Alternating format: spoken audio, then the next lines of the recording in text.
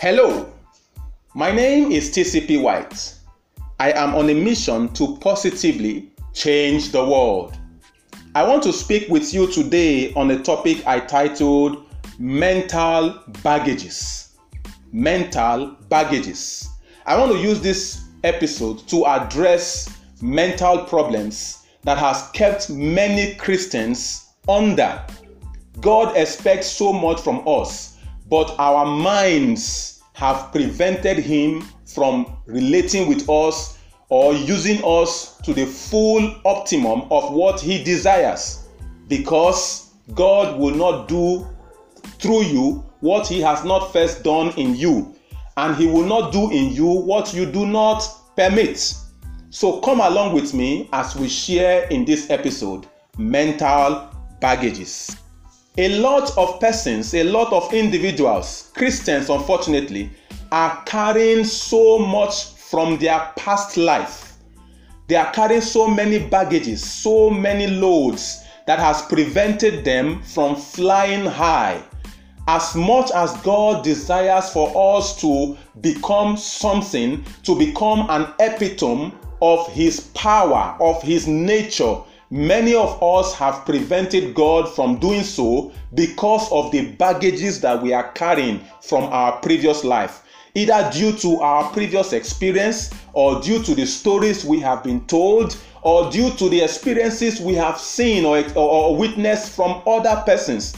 We have locked our minds up in such a way that nothing can come in, and thereby we are not able to rise to the full potential that God desires us to be. Let me read 3 scriptures that I will need to buttress the points that I want to make in this episode. First is Ephesians chapter 4 verse 23. It says, "And be renewed in the spirit of your mind." The second scripture is Romans chapter 12 verse 2. It says, "And do not be conformed to this world, but be transformed by the renewing of your mind, that you may prove what is that good and acceptable and perfect will of God." The final scripture is Proverbs 23 verse 7a. "For as he thinks in his heart, so is he." Brethren, these scriptures tells us the importance of the mind after we have given our lives to Christ. It is important for us to have what scripture describes as a renewal of mind, because in an instant our spirit man is regenerated. The old sin nature which has held our spirit in bondage breaks free. To become born again, what happens is that a new nature is birthed in you. That spirit of yours that can relate with God, that have been held in bondage, is now set free. That is what salvation is. So your spirit comes alive and can now commune with God.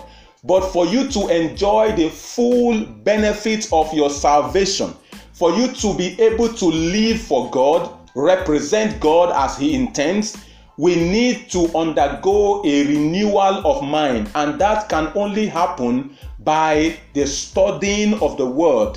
As we continue to read Scripture, we then begin to know the things that God has said concerning us. We must then proceed to letting go of our previous experience. Remember in 2 Corinthians 5:17, the Bible says, when we give our lives to Christ, when a man becomes born again, all things are passed away. It can only happen if you choose to let it go. In reality, the old things are passed away. But a lot of us continue to carry these old things, and they become excess luggage, mental baggages that stops us from fulfilling our potentials in Christ. See what Peter said in his letter, 2nd epistle of Peter 3 verse 1. It says, "Behold, I now write to you this second epistle, in both of which I stir up your pure minds by way of reminder." Brethren, we need to constantly remind ourselves of what we have received by studying the scripture, by mingling with people that will expose us to the new state that we have come to in Christ. I read again Romans 12 verse 2. It says, and be not conformed to this world, but be transformed by the renewing of your mind, that you may prove what is that good and acceptable and perfect will of God. You cannot prove what is good and acceptable and perfect will of God unless our minds are renewed. Our mind cannot be renewed unless we allow it. We let go of mental baggages. I want to share some of these mental baggages that some of us are carrying about that is stopping us from fulfilling our potentials in Christ. There is what I call the Old Testament mentality. Old Testament mentality. Many Christians have read scriptures or have been taught to believe that for us to seek the face of God, we must go to a man. We must go to a prophet, as it were. In the Old Testament, the Holy Spirit does not reside in people. It comes on special persons that God appoints at different times, and everybody will come to seek them. Men like Moses, like Elijah, Elisha, they were the custodians of the grace of God, and everybody who had a challenge wherever will go to them. But in the New Testament, the Holy Spirit now resides in every Christian. But what do we see? We still see Christians who must always go to their spiritual leader for whatever. Even things that we can do for ourselves. Somebody must lay hands on you. Somebody must tell you what to do. Somebody must pray for you. That is an aberration. What you are doing is allowing the Old Testament knowledge to limit the grace that God has put in you as a person. The Holy Spirit now lives in you. So you can access God. You don't need to go through any person. Some pastors enjoy this privilege or this attention, and they continue to encourage it. Before any Christian will do anything, you have to come to me. I will have to seek God's face on your behalf before you now proceed. Brethren, that is an aberration. That is not the New Testament order. In the New Testament, every believer should seek the face of God for himself. If you need somebody to join faith with you, that is okay, but not to abandon your life at the mercy of someone just because you think that he is more anointed or more closer to God than you are. All of us are children of God. God does not have a grandchild. All of us are servants of God, ministers of God. We can seek the face of God. So number one baggage that we need to let go to fulfill our potentials in Christ is Old Testament mentality. The other one is similar to the first. That is the African traditional religion mentality. Many of us, especially in Africa, we came out of idolatry, a system where there is a medium somewhere that we need to go and consult. And it is only upon consulting it that we get needs met. So you go there, you pay some sacrifice, you ask the priest to consult the gods on your behalf. And when they do so, they tell you this is what the God is saying, and then you go on to do it. You don't verify, you don't do anything. Now, in this new age, many of us have given our lives to Christ, but we are still living in the Old Testament era. We are still carrying on as if we are in the African traditional religion. We are still carrying on as if we are still worshiping idols. So we turn our pastors, our spiritual leaders to these mediums that can speak to the God or gods on our behalf. So we go to consult the gods through our pastors, through one prophet somewhere. Some people have built an office around this. You hear some people saying, I'm a prophet, and people come to consult them. Should I marry this person? Should I bring this one? And then they bring sacrifice, they bring pictures, they lay it down. Who should I marry? Brethren, this is a carryover of our African traditional religion. That is not the way to do things with God. The word of God is the way by which God leads his people. There are many other ways, through dreams, visions, and otherwise. However, the way by which a child of God can seek the face of God is by going to God. Go to your father, talk to him as your father, and I'm sure God will speak to you in a language that you can understand. We do not require mediums to communicate with our Father. So the second one is the African traditional religion mentality. It is becoming a problem for us in Christianity. The third one Similar also to the second is our cultural mentality. Cultural mentality. A lot of us are holding on so tightly to our cultures that has not benefited us over time. We have lived with these cultures. It has not made us happy. It has not made our lives any better. But there is a culture of the kingdom of heaven. Please note, I am not saying a Western culture as against the African culture, nor the African culture as against the Western. I am saying if you study the scripture, you will see a culture of the kingdom of heaven, a culture that is demonstrated in the fruit of the Spirit: love, joy, peace, gentleness, and such like. There is a culture of heaven that every Christian must hold on to. But what you find is that we hold on to our cultures. I'm an African man. This is what my fathers have taught me. This is how I grew up. So I must continue in this way. Even when the Holy Spirit is trying to renew your mind, trying to help you to be a better person, you are resisting it. The scripture says the Spirit of God will not strive with man for so long. He will only try for so long, and if you continue to resist, he will let you be. But what will happen eventually is that you will not live to your full potential. So we need to let go of cultural baggages, cultural limitations that have kept us from fulfilling the will and the mandate of God for our lives. Another one is the slavery mentality. Slavery mentality. Like the children of Israel that spent 430 years in bondage in Egypt. They were so used to slavery that they didn't know what it means to be free. Many of them at the time they left Egypt were born into slavery.